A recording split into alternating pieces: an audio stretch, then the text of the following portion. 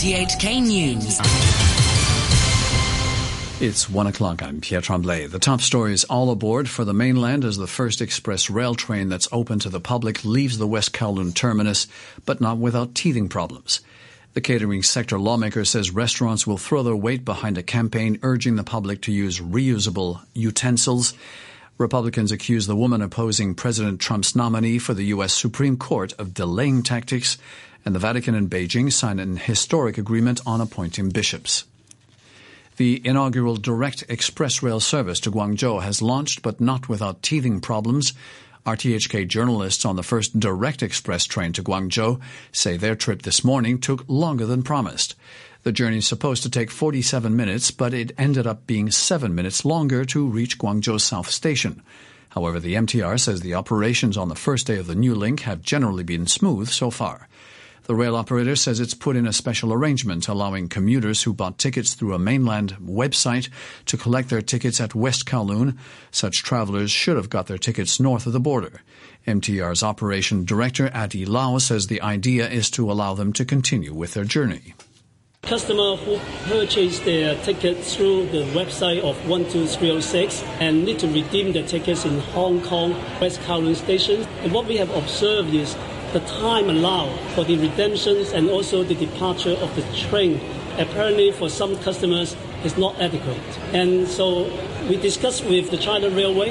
A special arrangement has been agreed to let them enter into our system, and then when they arrive, say, station like Guangzhou North, and they will have a staff on that side to help them to exit the station.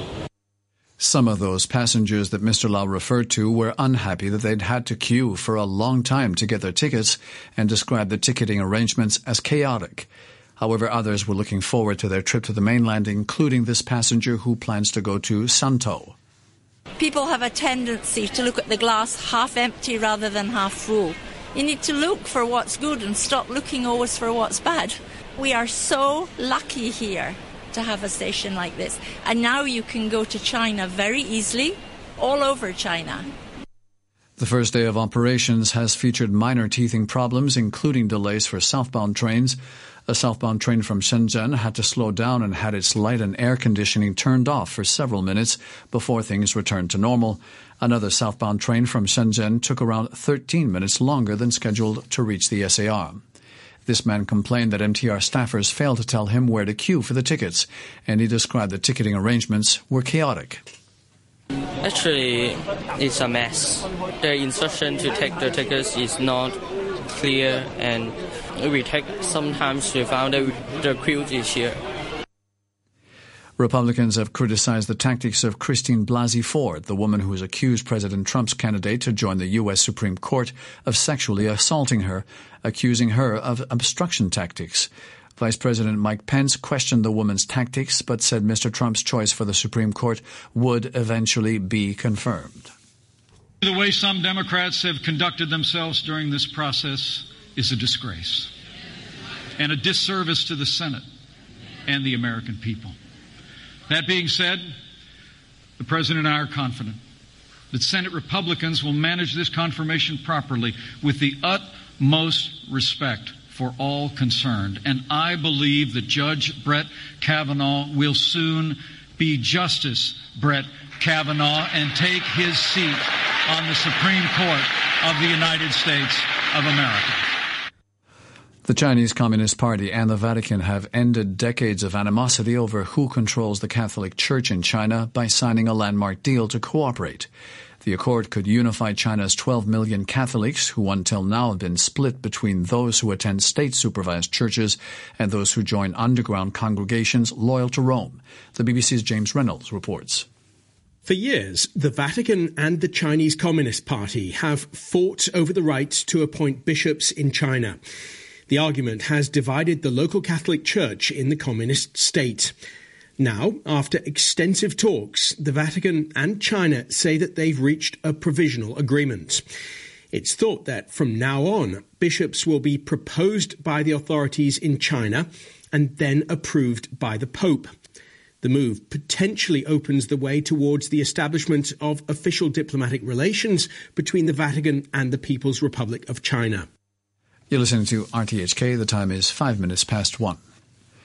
Back locally, and Liberal Party lawmaker Tommy Zhang says the catering sector, which he represents, will soon launch a joint campaign with the government to encourage the use of reusable utensils.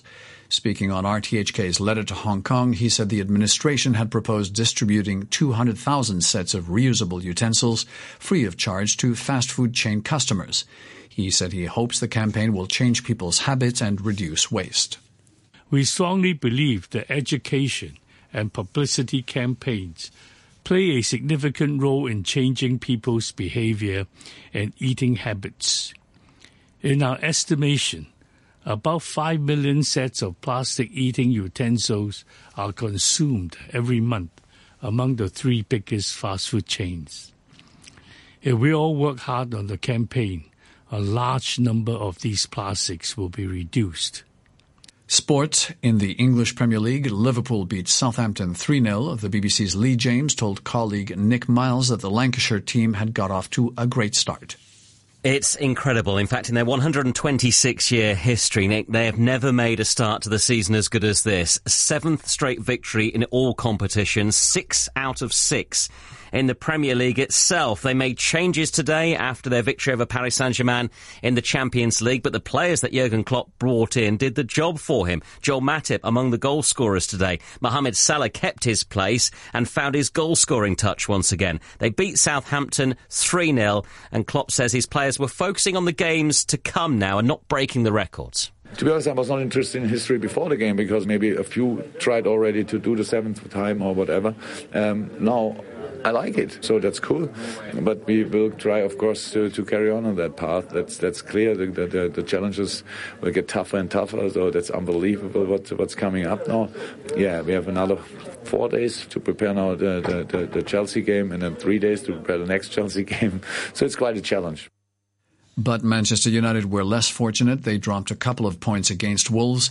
The BBC's Lee James said Wolves performed well considering they'd just come up from the second tier of English football.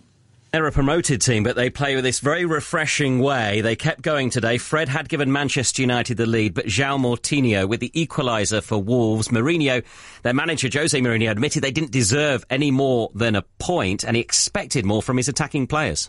I think the result is fair. I think they deserve their point, and I think we deserve the punishment of getting only one point. Honestly, I was expecting more from my attacking players. Not enough creativity, not enough movement, not enough dynamica. So we made quite easy for them to cope with our supremacy in the last 20-25 minutes. So disappointment for Manchester United, not for Manchester City, though. Back to winning ways in the Premier League. Big 5-0 winners today over Cardiff. And Burnley are off the bottom. They finished 7th last season. They've struggled so far, but they were 4-0 winners over Bournemouth, Nick. Boxing. Britain's Anthony Joshua has retained his 3 world heavyweight titles with a win over his Russian opponent Alexander Povetkin. In front of nearly 70,000 fans at Wembley Stadium in London, Joshua stopped Povetkin in the 7th round. The BBC's Mike Costello was watching. The most impressive performance of his career so far. The end coming at 1 minute and 59 seconds of round 7. The first time that Alexander Povetkin has been stopped in a 36-fight professional career. For Joshua, it's now 22 wins unbeaten. Povetkin came here to win and repeatedly troubled Anthony Joshua, but the way Joshua stayed composed and eventually started to read what Povetkin was doing was mightily impressive. Golf. Tiger Woods is 1 round away from ending his 5-year victory drought after storming into a 3-shot lead on day 3 of the Tour Championship. 42-year-old Woods looked in a class of his own as he carded a 5-under par 65 to leave himself on 12 under for the tournament at Atlanta's Eastlake Golf Club. A victory for Woods would be an 80th PGA Tour triumph and would take him to within 2 wins of Sam Snead's all-time 82 Tour victories. To end the news, our top stories once again. All aboard for the mainland as the first express rail train that's open to the public leaves the West Kowloon terminus. The catering sector lawmaker says restaurants will throw their weight behind a campaign urging the public to use reusable utensils. Republicans accuse the woman opposing President Trump's nominee for the U.S. Supreme Court of delaying tactics, and the Vatican and Beijing sign an historic agreement for appointing bishops. The news from RTHK. Yeah, yeah, yeah.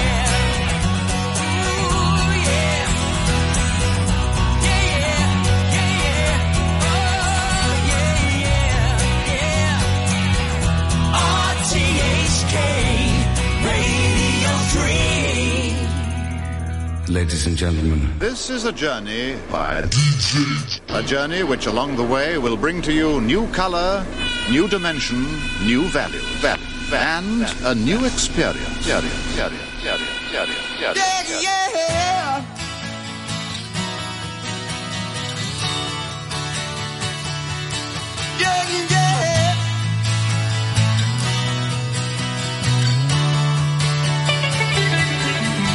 You've arrived in the land of 1,000 different names,